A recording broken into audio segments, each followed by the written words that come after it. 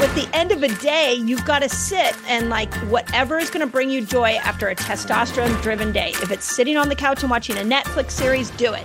If it's calling your favorite friend, do it. Welcome back to the Essentially You podcast. I am your host, Dr. Marisa Snyder, and I'm here to help you rock your hormones and feel great in your body so that you can reclaim more energy, vitality, and joy, and become the CEO of your health. Let's jump on in. As I've shared here many times on the podcast, women are not small men. And when it comes to getting results with intermittent fasting, this fact has never been more true. See, I love intermittent fasting for women when we understand how to make it work for us and our hormones, especially as our metabolism changes later in life. Because here's the deal, whether we like it or not, what worked for us in our 20s isn't working for us necessarily in our 30s, our 40s, or especially our 50s and beyond. Because as we all know, our metabolism starts to shift and change, our hormones do too, and there are other factors that impact our metabolic health, such as inflammatory foods, insulin resistance, a sluggish liver, and a decrease in muscle mass, just to name a few. Given all the changes that take place in our body in our 30s, 40s, and beyond, it's important to take all of that into account. And to know that there are great ways for women to fast so that they can get all the benefits without causing hormone disruption. Now, 3 of the biggest benefits of intermittent fasting are increased energy, decreased weight resistance, and boosting insulin sensitivity. Now, these are massive wins when you look at the most disruptive symptoms that women are concerned with today, which are often low energy, stubborn weight gain, and brain fog. Now, probably the 2 benefits that I love most about intermittent fasting is number 1, boosting mitochondrial function, because we know that when we have more mitochondria, it improves our energy across the board, especially for our brain. And then number 2, cellular autophagy. This is when our cells have an opportunity to really go in and clean up shop to reduce cellular inflammation. Now, cellular autophagy boosts cellular longevity, and it translates to improved quality of life as we get older. And I don't know about you, but I feel like that is the name of the game. Not only feeling good for as long as possible, but also having that longevity and vitality. And intermittent fasting can be one of the best ways to get us there. Now, one of my dear friends and the author of Fast Like a Girl, Dr. Mindy Pelz, feels the exact same way. And she is living her best life in her 50s, following the principles that she has studied for women in perimenopause and beyond when it comes to fasting. Now, before we jump into solutions for women that you can absolutely implement literally today, especially when you get her book, I want to quickly sing her praises. Dr. Mindy Pelz is a best-selling author, keynote speaker, nutrition and functional medicine expert who has spent decades helping thousands of people successfully reclaim their health. She's a recognized leader in alternative health, and she is an amazing podcaster, and she's got an incredible YouTube channel devoted to the latest science on practical lifestyle tools to really reset their health. She also is a best-selling author to her newest book that just came out, Fast Like a Girl, The Menopause Reset, The Reset Factor, and The Reset Kitchen. Let's welcome her to the show.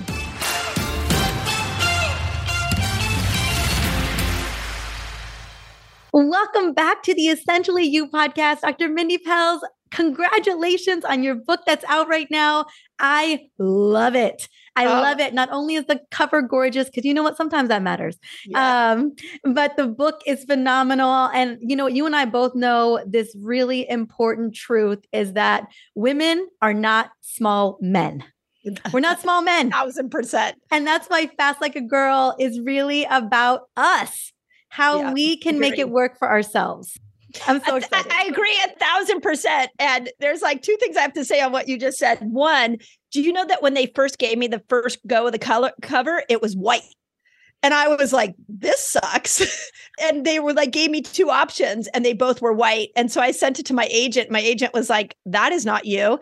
So I sent it back and I was like, can you put these colors? And they put that beautiful teal color. So it's gorgeous. Yeah. Thank you. Gorgeous. I love that color. It just feels so serene. It feels so yummy wellness. I'm not going to lie. I like my blue too. Yes, up here. Yes. That Tiffany blue, but your blue is gorgeous. It's just such a beautiful book. I just want to grab it. I want to read it. I have been reading it. and I love it. And I love having you on the show. I know it is the new year. This is coming out in the new year. So I just want to know kind of what has been like your biggest intention? How are you wanting to feel this year? I just would love for you to just share with us how you are setting the tone on making 2023 an amazing year for you. For me personally? Yeah. Oh my gosh, this is a great question. So I'm going to tell you the short answer to a very long story. Sure. 2022 provided me more change in my life than I've ever had ever. My kids moved out of the house. We're empty nesters now. A couple of my key right-hand people in my staff moved out and they're out of our area. They're still in our business. I had friends leaving. And then in September, I closed my clinic. I'm 100% all virtual and writing books and educating the world. So in all of that, there was so much grief. And I just felt the depth of sadness like I hadn't before. So this year, what I want to do is ground myself, and my intention, I always pick a word for the year, and my word this year is connected. And the reason I picked that is I feel like I need to get reconnected to me. When you have had a lot of change, when you put a book out like this, you just feel like there's little parts of you that have been splintered apart. And I really want to come back to my center.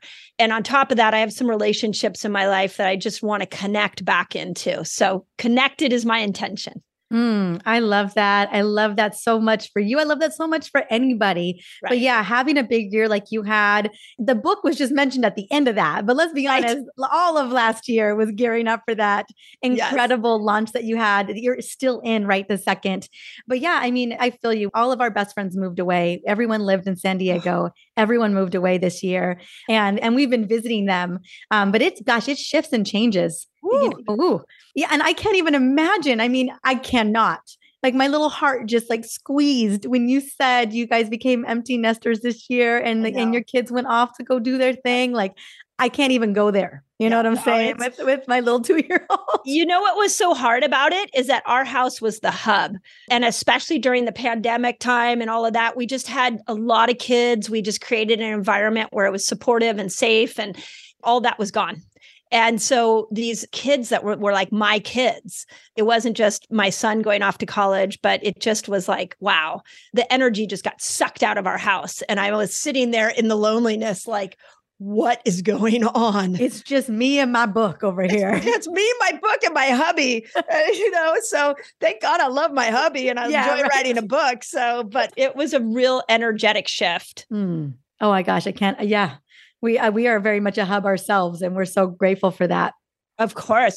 And, on the friend front, you sort of lose sight of how important it is to have friends in your area, because there was a lot of our friends that were what I call our spontaneous friends.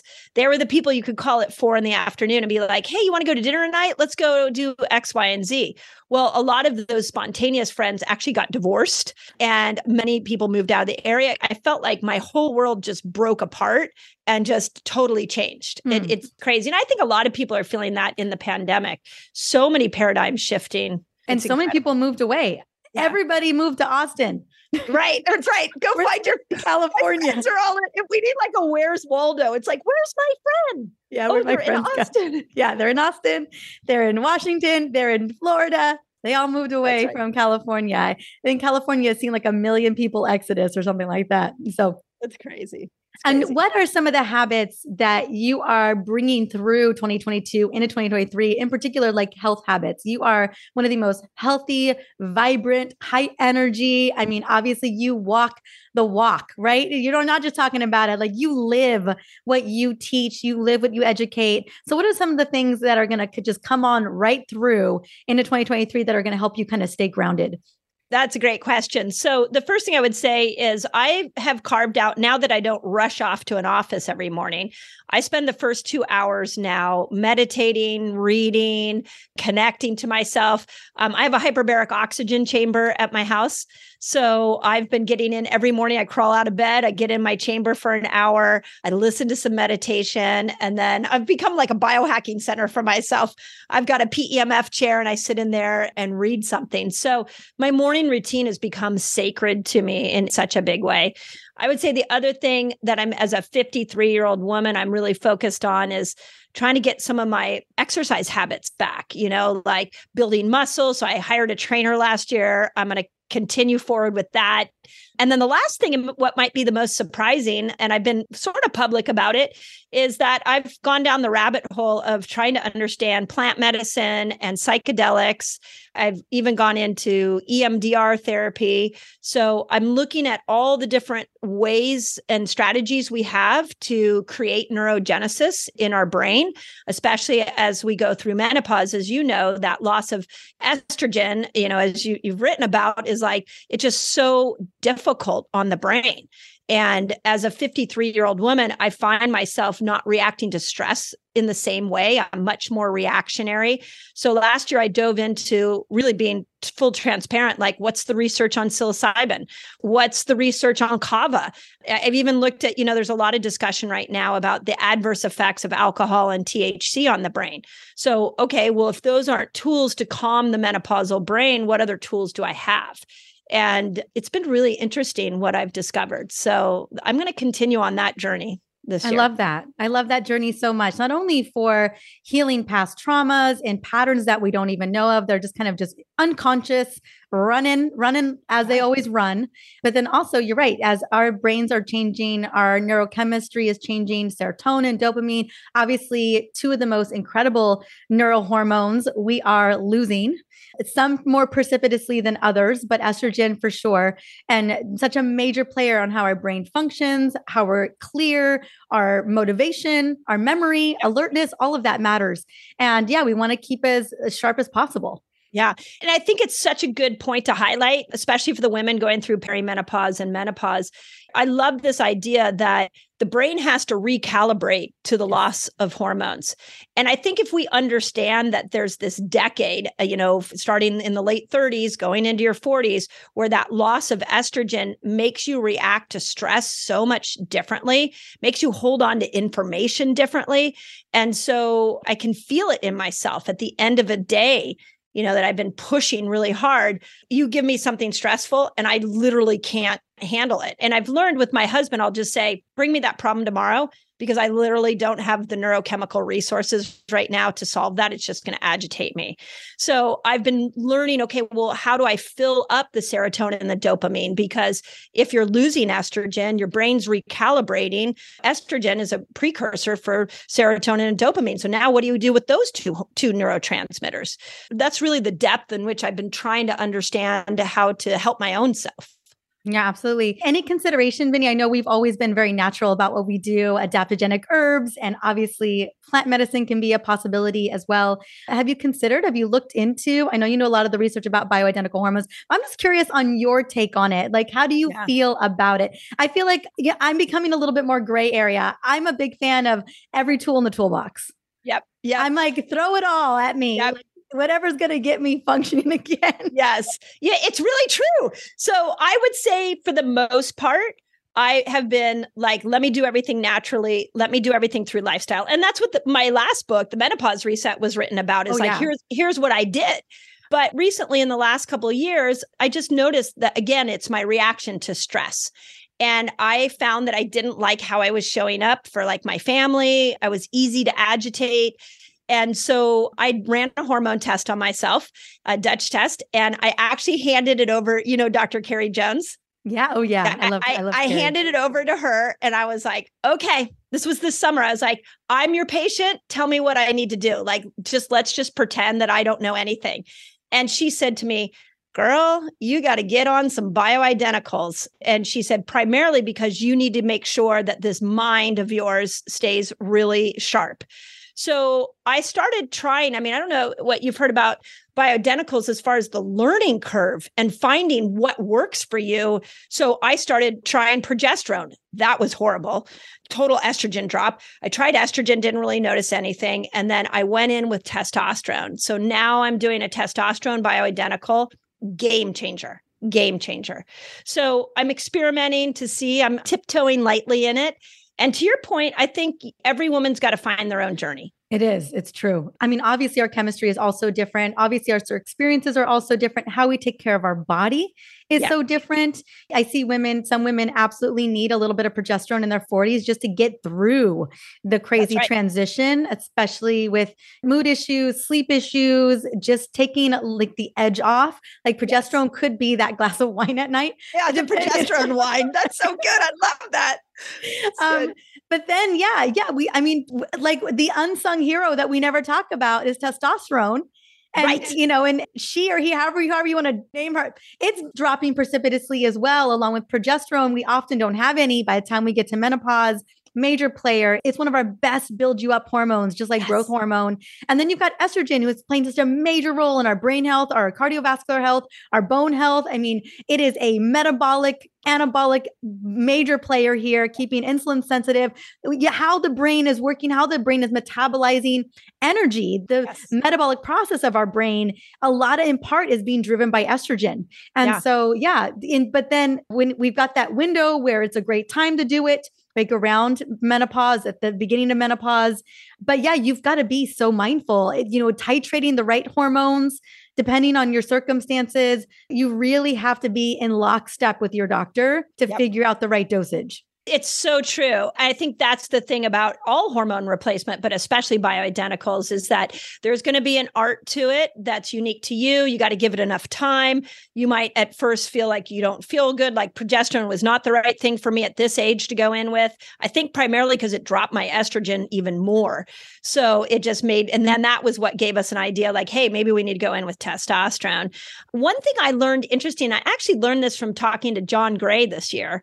Men are from Mars. I've had him on the show. Yeah, he's a funny little guy. He is. Anyways, he said that one of the things that he sees with women who are in a driven role in their life, that they're using so much testosterone.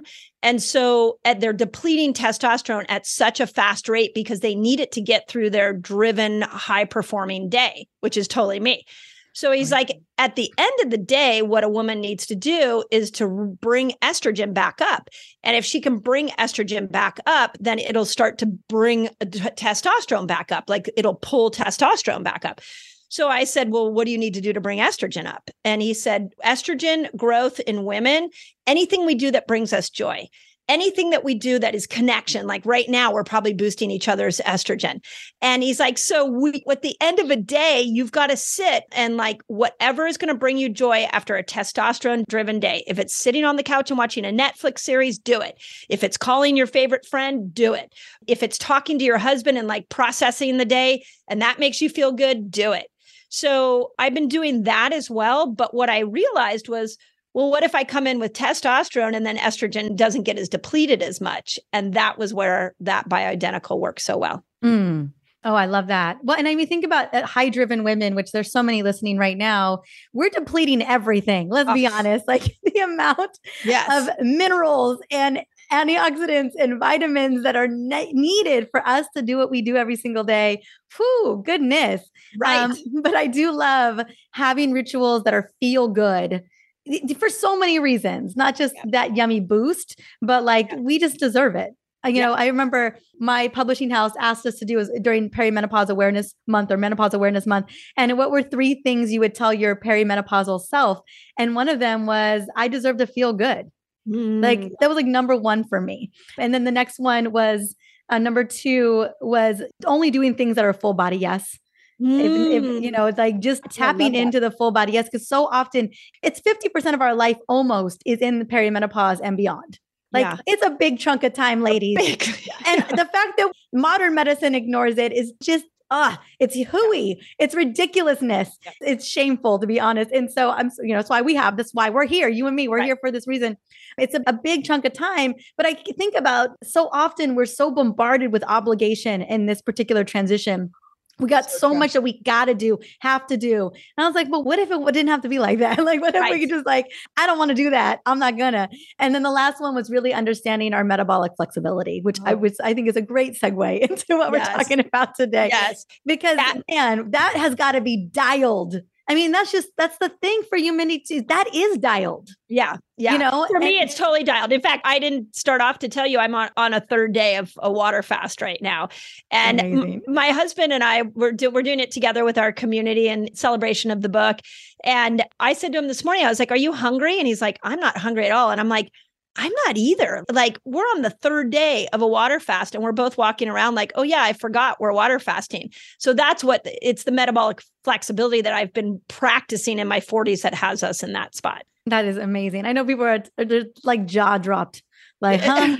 Like, I'm still recovering. I'm like trying to get my stuff together. We're recording this on the 5th of January, by the way. And I know that there are so many people who are like, I'm still in pajamas. I don't know what you're talking about. I'm still eating my Christmas cookies. There's still Christmas cookies in the fridge.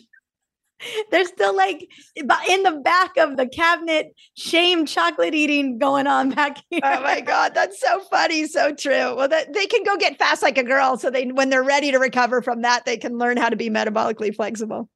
Yes, exactly. Okay, so let's segue over to the book. It's so incredible. It's so amazing. And I just would love to ask, like, when you sat down and you were like, okay, this is the book I'm writing. This is what I'm feeling called to. What was the main intention for wanting to write this book? Yeah. I love speaking with other authors because you understand the mindset of what goes on to write a book, to go through that whole experience. And you're right. There's like a moment where you're like, I've got to write about this. Yeah, 2 years ago. Yeah. 2 years ago. Then I got to take you back to 2021. And I got to stay excited for 2 years about it. It's so true. People don't realize how long it takes to put a book out into the world.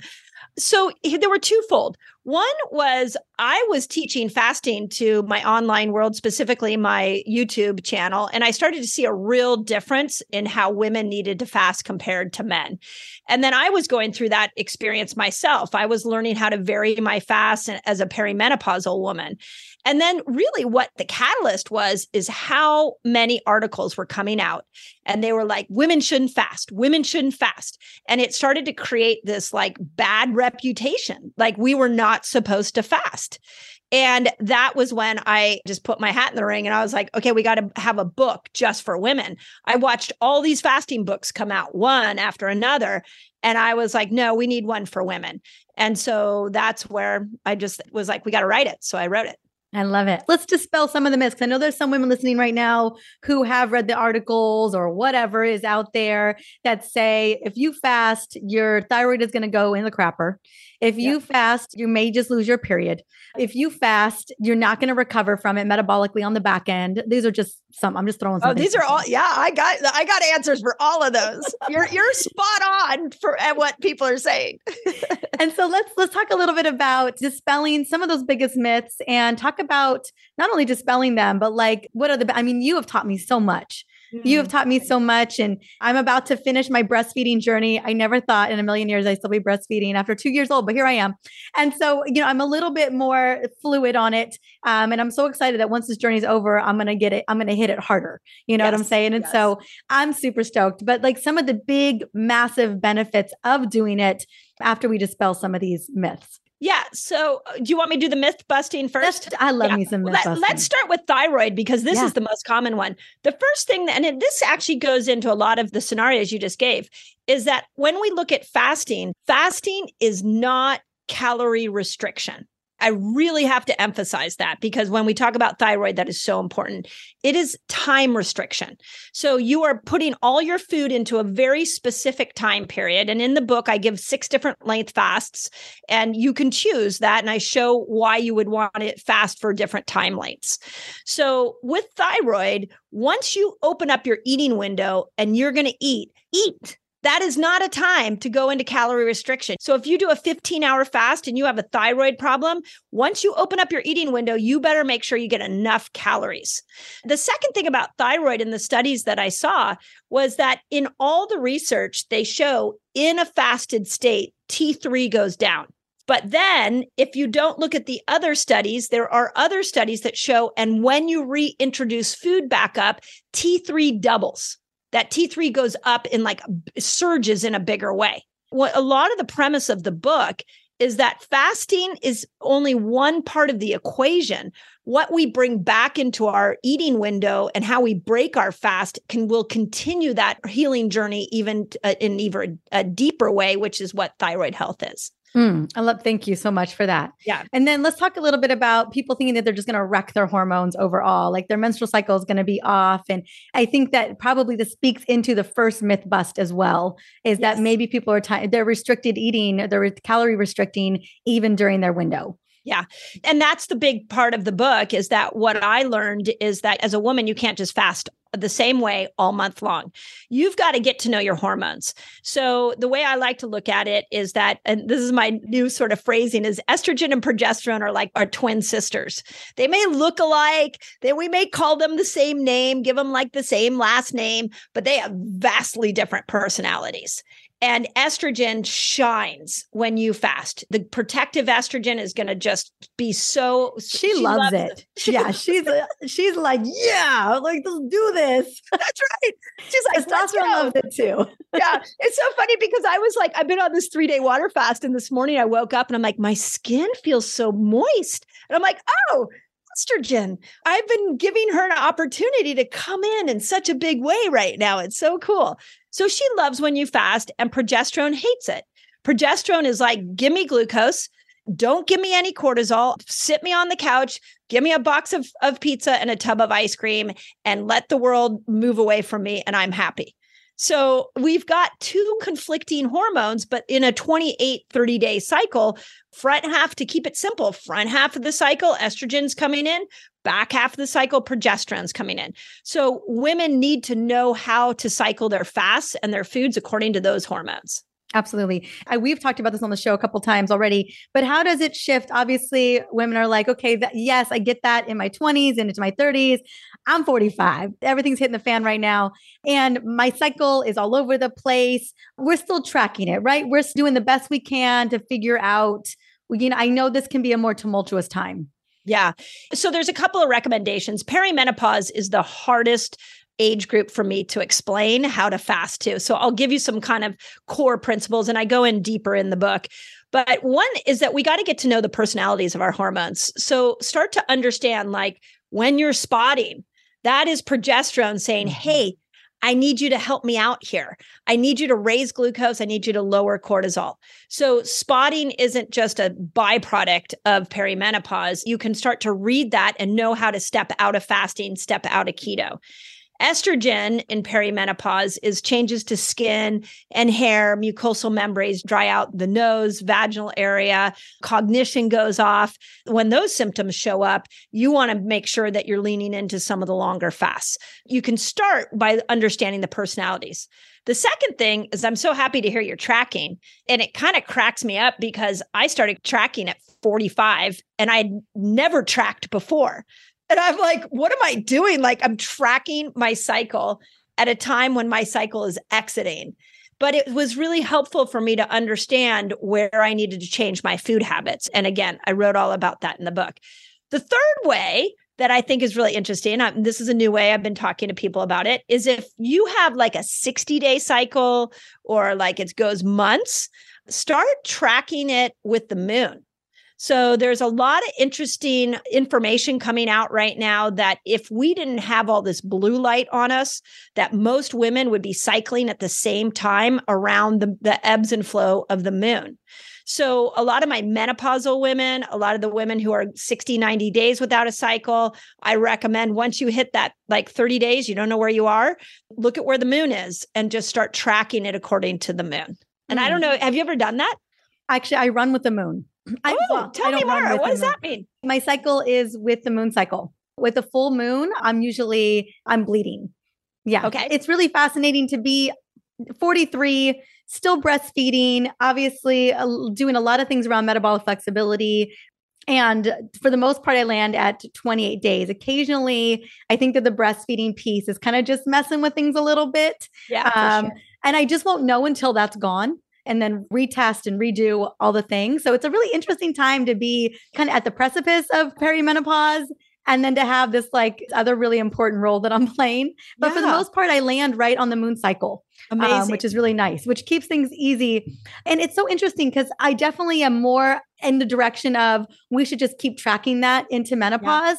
But also there's a little bit of, I don't know if this, you know this better than I do, but the freedom of those hormones have definitely diminished. We kind of are we're never like men, but hormonally things are not as ebb and flowy as they were. That's so right. We have more leeway in menopause to kind of rip the Band-Aid off, so to speak. Yeah. When we look at fasting for both men and women, feast famine cycling is what we always have to be thinking about. We have to be thinking that we fast longer sometimes, and then some days we don't fast. And some days we eat a higher carb meal and other days we don't. And so when you move into that time where you don't have a cycle, you can vary it a lot easier because you don't have a cycle to track it to. So you're right. As you're exiting into that menopausal, out of your menstrual cycle into the menopausal time, there is a sense of freedom, but just make sure you still vary it. Okay, got it. Yeah, that's what I was like. I feel like we're still kind of in a middle ground. Yeah. Where we're still not men. That we're still not men. No. Menopause or not, we're just not.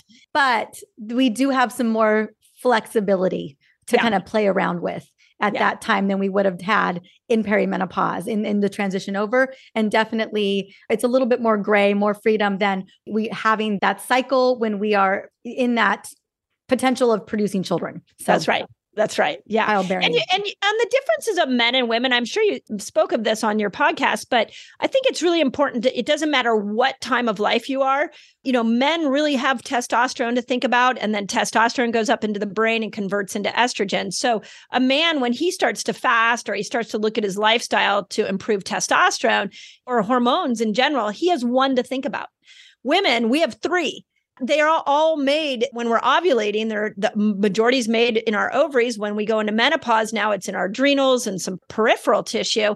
But we still always, doesn't matter if we're 35 or 65, we're never completely like a man. No. Because we have these three hormones, which means variation and catering to these three hormones still becomes an issue that we've got to think about as we age. Agreed. Well, and that's why it's just more nuanced for us. Yeah. The way, however, how we want to have the mindset around that, like it's a superpower. It doesn't have to be something that restricts us, but we have to be mindful about it none the same. That's right. Just, you know what it is that we can always handle more things in the air. That's right. It's true. It's true. Out for a second. So all throughout my book, I'm like, your hormones are a superpower. And for so many years, we have, as women in general, this wider emotional range because our hormones give that to us. Mm-hmm. And yet we villainize it, we bitch about it. But in general, these three hormones were ridiculously powerful. During the pandemic, I kept walking around and I'm like, we just need to line all of the women up that are ovulating, and we need to put them in a room and say, how do we get out of this situation? Because they've got estrogen at its peak, testosterone, a little bit of progesterone. They're equipped to handle any problem during ovulation. It's so true. Superpowers. When I was actually just talking to someone today about how everyone wants women to be on day 13 of their cycle 24/7 every single day.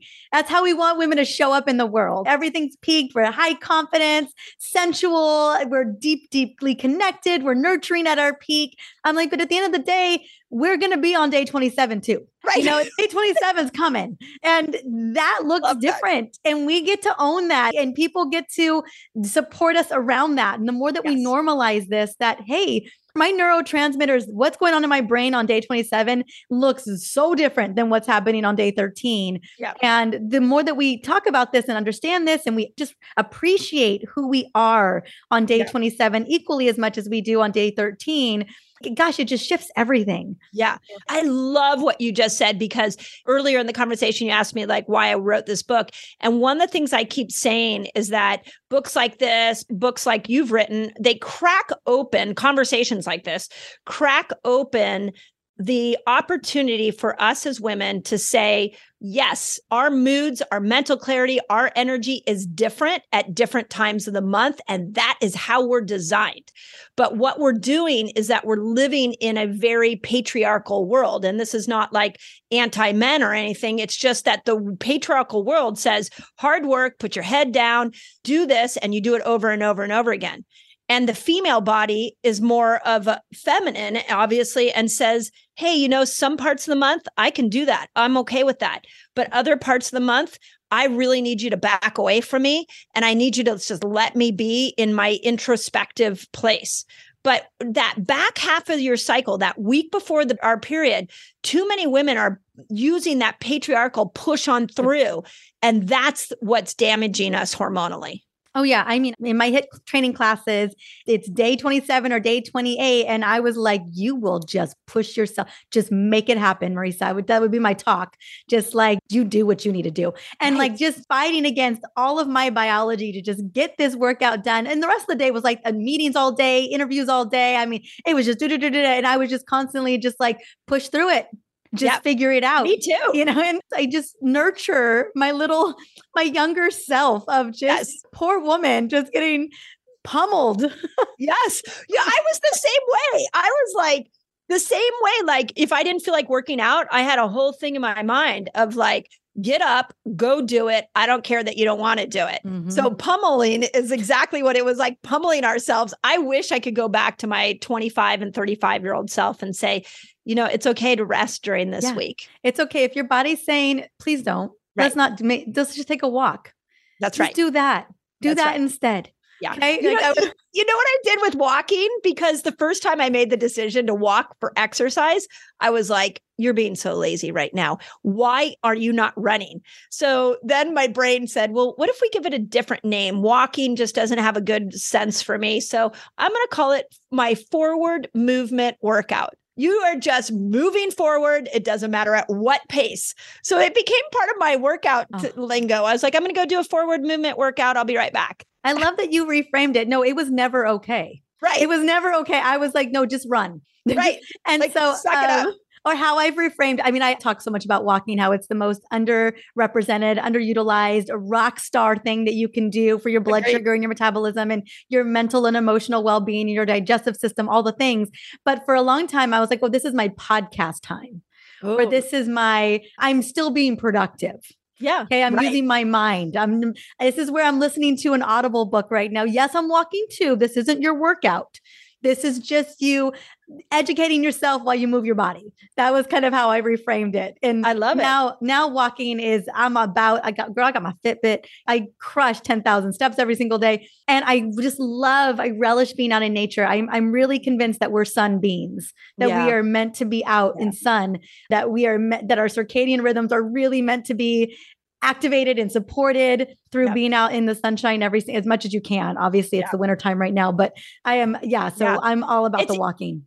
And, on the circadian rhythm thing, that's so interesting is that, and I'm sure you came across this yourself, is like the more I understand female hormones, the more I understand we are so intimately tied to the earth and the moon and the sun, and we can't separate ourselves from that.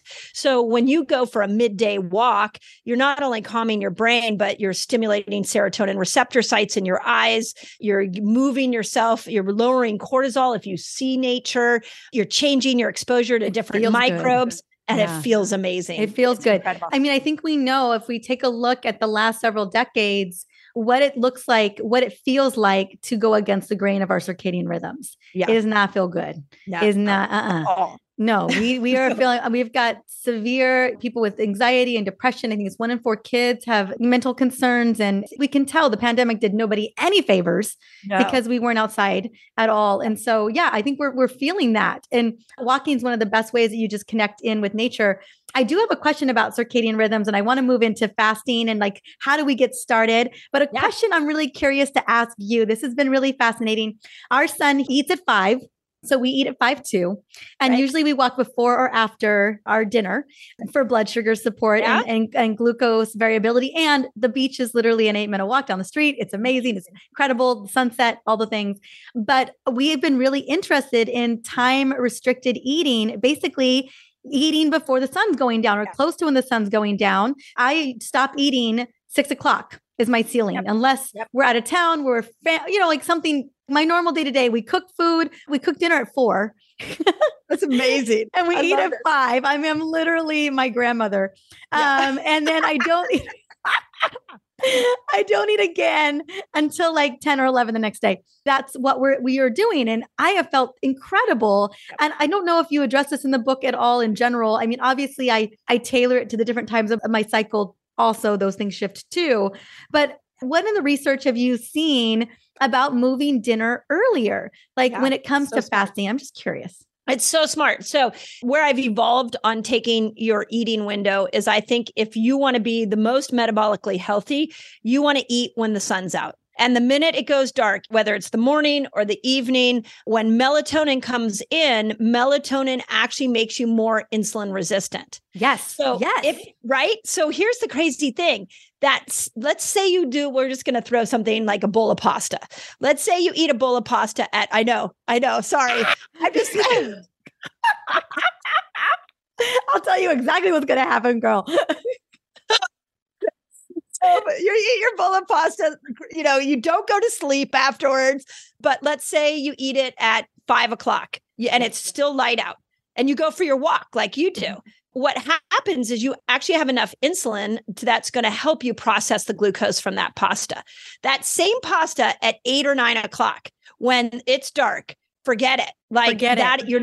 That's going straight to fat. That's straight to your booty, booty or your tummy or somewhere. Maybe you want it on your booty. I don't know. But I don't. You don't want it to go. That's exactly right. So it's so crazy that the same meal, this is where calorie counting is ridiculous. 2 hours later. Yes. Yeah. So now that we have kids out of the house, we're empty nesters. I'm like, okay, we can actually eat when we want to eat. So we've been doing the same routine as you, eat at 5. I love it. I love it. We're a blood sugar or CGM for over a year. And I was mind blown. And if I ate past 6, it was like, it didn't matter what it was. It definitely didn't have to be pasta. It never was pasta. Let's be honest. It was broccoli and a sexy steak or something. And I still saw variability that I was not excited about. And so, the later and later it got, if we ended up eating, I just kissed that meal goodbye. It was all fat storage. And so, that's really where I was looking at this more and more, and kind of at 5:00 was my sweet window where it felt reasonable that was a dinner time, but that I wasn't eating dinner at 3, and not that some people aren't doing that, but that I still had sensitivity. I still had insulin sensitivity, especially with the walk. The walk is the game change too. But I was like, gosh, I feel like so many of us, there's obviously lots of ways that we could be fasting, but that just felt like if we could just move dinner a little bit earlier, it'd be a really smart way to support our metabolic health. Anyway. It's so smart. And it's so smart. And I think you really can look at it as just make sure you're eating when it's light out, because melatonin's coming in when it's dark. Yes. Now, in the summer, that's a lot easier. In the winter, you're going to have to be a little more disciplined about it. It's one of those hormonal concepts that's not talked about enough. So I'm so glad that you brought it up, because a lot of people are doing all the right things and they're still not getting the result that they want. And that I always come back to, okay, now let's look at when you're eating, where is that eating window for you? Yeah. Okay. Yeah. And I knew this was just a nuance on the biggest building blocks, but it was just something I've been wanting to ask you, because I've been looking at some of the research and I've been tracking it for myself and my family, and it's made such a big difference. It's funny how just some certain small things can make such a big difference. Yeah. But I also wanted to ask, because I know people are thinking as they're listening to this, and women are thinking, okay, I can actually do this. I need to get this book. Please go get it. Go get it right now. Fast Like a Girl. It's everywhere books are sold. I mean, there are already tens of thousands of people that already bought this book. So I promise you, you are with a grand majority of people getting the hold of this book. But what do you recommend if we've been hearing about this for years, we've been thinking about it, and we're finally ready to do this? Outside of taking into consideration our menstrual cycle, absolutely a consideration when we're doing this. Where do we start? Yeah. So here's the surprising thing. And in the book, I lay out what I call a pre-reset, meaning you do this for 2 weeks and it eases you into whatever fast you choose. The surprising part is that where you start is with your food. So make sure that you have made, right? You make sure you've made. You don't start with Cheetos? No, you don't. I mean, you can go from the Western diet straight into fasting, but it's going to be a little bit harder. I'm not going to lie. It's going to hurt. Yeah, it's going to hurt. Think of it like you're sitting on the couch for like 4 months and one day you get up and throw some running shoes on and you're like, I'm going to go run 6 miles. Yeah. Or like go do burpees or something. You don't go from couch to burpees. That's right. Like you can do it. It's not like humanly impossible, but it's going to suck. So I really like people to start with food. And here are the 3 food changes. Yes. One is oils. And I'm sure you've talked extensively about this. Like we got to get the bad oils out and the good oils in. I'm sure your book has it. My book has it. If you don't know what that is, it's really important to know. Second is I'm really a fan. I know there's been a lot of variations of keto and there's a lot of dirty, yucky keto products out there. So I really recommend your first step is just to go from processed carbs, man-made carbs to nature's carbs.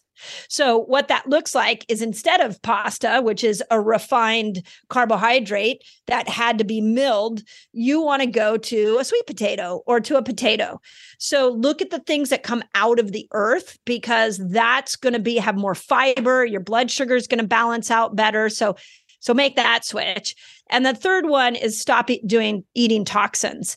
And, toxins are in, well, and that kind of goes into the carb. Yeah, that's a toxin. But like NutraSweet and your chemicals that are in your foods, like get rid of that stuff because those are obesogens. They're making you feel worse. I even take it one step further and say, look at what you're putting on your skin because that's an obesogen. Your plastic water, that's an obesogen. These are making you metabolically inflexible. My Stanley Cup over here travels with me. Kingston and my Stanley Cup. You'll always see those two together with me. You're like, these are my 2 boys. They're my babies. Kingston and Stanley. I love that. Do you get on a plane and be like, I'm going to put my son here and then my water bottle son over here? I do. I give the water bottle son to my husband. I'm like, I'm going to need you to hold this. You hold Stanley. I'm going to take care of Kingston. Yeah, I'm constantly giving Stanley to Alex because I have a 30-ounce version of this too. This is the 20. And when it's full and I'm carrying a 25-pound child, I'll tell you what, my husband's like, you're crazy. Like, what are you doing? You've got a big old water bottle and you got a child in your hand. I'm like, this is mom stuff. This is what moms do. Mom's going to snuggle with the cute little squishy boy and you get to hold Stanley. I know you're actually, you know what? You're absolutely right, Alex. Here, you hold my Stanley Cup. I'll take the baby. I know that's not what you were signing up for on this walk, but now you get my Stanley Cup. Oh my God. That's so good. So good. Yeah, that's right. That's what dads are for, right? Dads are just hold you know all what? the stuff mom can't hold. Oh my God. Do you know that after both kids were born, my son, his second child was maybe 6 months old. My husband poured hot oil on his hand and we had to go to the hospital. He put his hand in a big container of water to cool it down. But once we got to the hospital, they were like, no, this is not how you manage a burn, I guess. So they took it away and he sat in there and he was in so much pain. And this little devil inside my brain, as I sat there watching him in pain, was like, yeah, it's interesting, isn't it? Like when you watch your loved one in pain, it's kind of like when I was pushing 2 babies out of my womb naturally, like it's a whole nother level of pain, which is why I get to hold the cute, cuddly child now because I earned it. Unfortunately, you're not going to have an earning experience here, but I do think there is a bit of this. The mom biological focus of what we have to do to carry, what we have to do to deliver, what we have to do to nurse. Yeah. When we want the baby to snuggle with, we get the baby. We get the baby. Absolutely. Absolutely. Well, yeah. I mean, and I think just mom and modeling non-toxic everything. I mean, I hand wash everything of my sons. Wow. Everything is glass. He's got his own stainless steel cup. He's got a Stanley. He's got his own little mini Stanley. I forget the company. I did hours of research, and just the products that go on his skin, everything it matters. All of this matters. I talked about how many children we're seeing was struggling with mental illness. And I am convinced that it's because of all the toxins and all the ultra processed foods that they were exposed to even in the womb. Yes. Like that it just now that maybe it didn't hit us until we were our 30s and 40s. Now we're seeing it hitting in teenagers earlier because they were exposed to it out the jump. Yeah. There's so much to say on that topic, but I interviewed a couple of years ago the woman who wrote a book called Countdown. And it was about how sperm counts were going down. And she even put in there that penis sizes were shrinking in the babies that were being born. So I brought her onto my podcast to talk about like, why is that? And this is what she said. First trimester, when you're exposed to an overabundance of phthalates, which phthalates are in all of our fragrances, and meats and water, but fragrances are a big one. It lowers testosterone. And if the testosterone in a mom who has a growing boy in her womb is down, the actual area between the anus and the penis will actually shrink, and that penis will get pulled in, and literally that child is born with a smaller penis. And on top of that, going forward, any exposure to these phthalates changes sperm counts. So that's crazy. It's real. Yeah, I know it's real. It's crazy. And yeah, I mean, I know we're not getting into all of that. My son does not fast for what, but like in terms of what we give him in terms of food and what he's been exposed to out the gate, what the protocols that I was on pregnancy. And then once he was born, because I'm still breastfeeding, there's so much that goes into that, but we are so metabolically conscious. It was interesting navigating this holiday season, because a lot of the grandmas and aunties, they feel like my son should be eating a lot of stuff that I don't feel the same way about. I just and I remember having a conversation with one of my, I won't say who it is, but I sat down with one of my relatives and I was like, because there were certain foods for us and then there were certain foods for other people. And so it was always pointed out like, oh, that's this food, or, oh, that's this kind of thing. I was like, well, maybe not even say it. Maybe let them try it. Why can't we just upgrade our food? Why can't we just upgrade our treats? Why can't we just upgrade, the things that we're serving during the holidays? Why does there have to be ultra processed over here for the normal people and then like the healthier options for you guys? Amazing. Like, why couldn't we all just get an upgrade? Yeah. Like, why can't we make brownies with whole ingredients? Why can't we make banana muffins with allergy-free, like little chocolate chips on top of them, and it all just tastes good? But there's no process. I mean, there's a little bit of processing. You make a muffin, it is what it is. But it's as minimal as possible. Like, why can't it look like that moving forward? Yeah. And we agreed not to agree. Oh, no. I was going to say, how did that conversation go? And I was just like, but maybe we just don't do the ultra processed version of things. I was like, maybe brownies don't come in a box. I just, you know what I'm saying? Like, there's so many recipes out there that are gluten-free and dairy-free and allergy-free. Like, And I love that. We're going to keep doing box brownies. So it's some people's minds are hard to change. It's so crazy. But I just wanted to, like you said, we've got to change the food first. Yeah. And guess what? We've never lived in a time where the upgrades are available. That's right. It's all available and it's not that hard. And you can even buy some of them. Yeah, right. It's just being aware of it. And it's unfortunate that we live in a time where those 3 food changes are just prevalent and they're everywhere. And they're in Whole Foods. You can go into Whole Foods and find plenty of toxic ingredients, which is really sad. So, but once you do that, the second part of that is, we really have to get out of this, wake up in the morning, eat. I need to eat every couple of hours to speed up my metabolism. There's no evidence that speeds up your metabolism. So what we've got to start doing is starting to compress our eating window. And the easiest way for a new faster is just push your breakfast back an hour.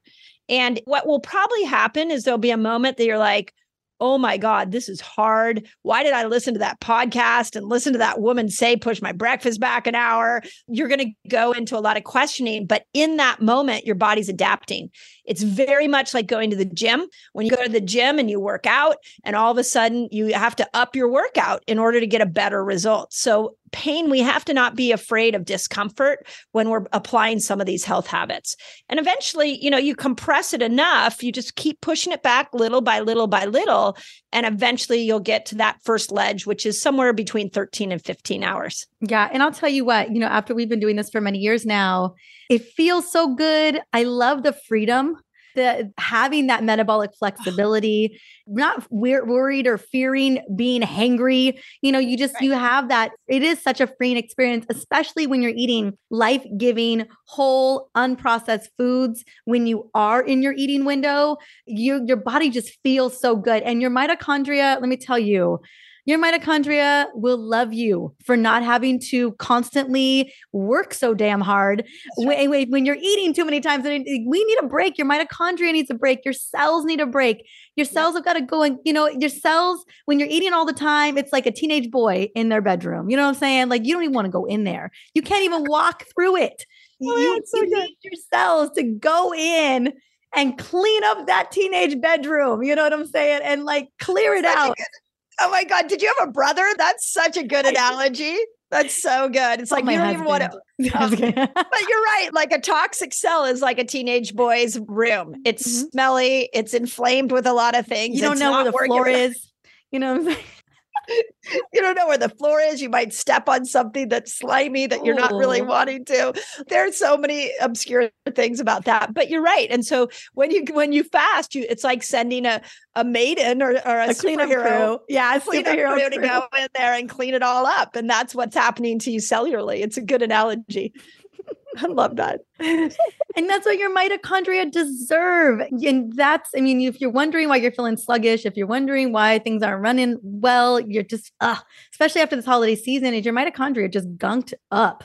Yep. And they need a break. And I think this is one of the easiest, like you said, food has got to be the first thing you focus on. I love that so much.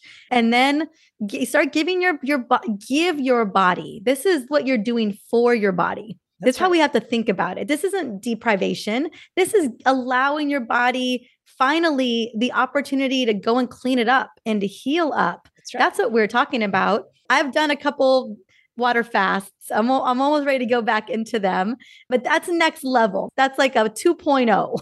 Yeah. So in the book, I mapped out 6 different lengths, everything from like 12 hours to 72 hours. And I explain why you would do each one and how to train yourself for one. What has shocked me about putting this book out into the world is we decided to do a 3-day water fast challenge with the launch of the book. So that's this week. That's what we're doing. And 7,800 people signed up.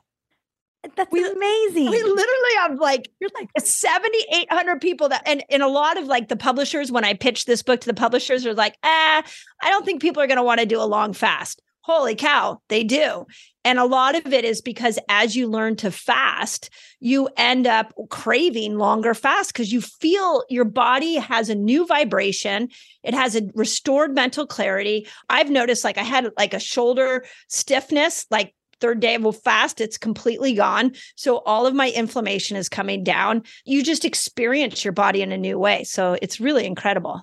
Oh, I love it. And I love that you just give us all that we need, like the blueprint for every type of fast we want to do, exactly how to step us through it, what the considerations to consider as a woman. The book is called Fast Like a Girl. Dr. Mindy Pelz, it's been a pleasure. I'm going to have the link in the show notes. We're going to have it as a solo in our email to our audience. And I just want to say again, congratulations. And thank you so much for writing this book. We so desperately needed it.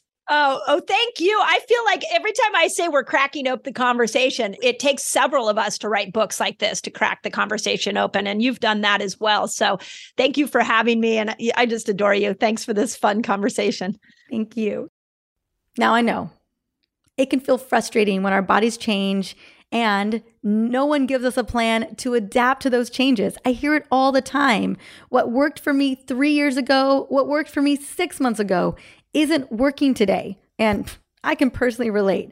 I remember when what I was doing a year prior didn't work anymore. And actually, my doubling down on what I used to do made things worse. So during this conversation today with Mindy, we really addressed the changes that can happen to us, especially in perimenopause and beyond, and what we can do to pivot to get our energy and metabolism back on track. Now, if you would love to go deeper, and if you would love to learn about all the different types of fasts that you can do and a program to literally set you up for success, specifically no matter what part where you're at in your age, whether you're childbearing or you're in perimenopause or you're on the other side of menopause, I want you to go and grab Mindy's book. There's nothing like that out there. I know there's a lot of books on fasting and intermittent fasting, but there is not a book on fasting for women until now. So go and get Fast Like a Girl. I'm going to have the link in the show notes. And I just want to say thank you so much for stopping by and listening to our interview today on the Essentially You podcast. If you love this episode, be sure to subscribe for more tips on how to up-level your health and to love your hormones. Until the next episode, have an amazing day.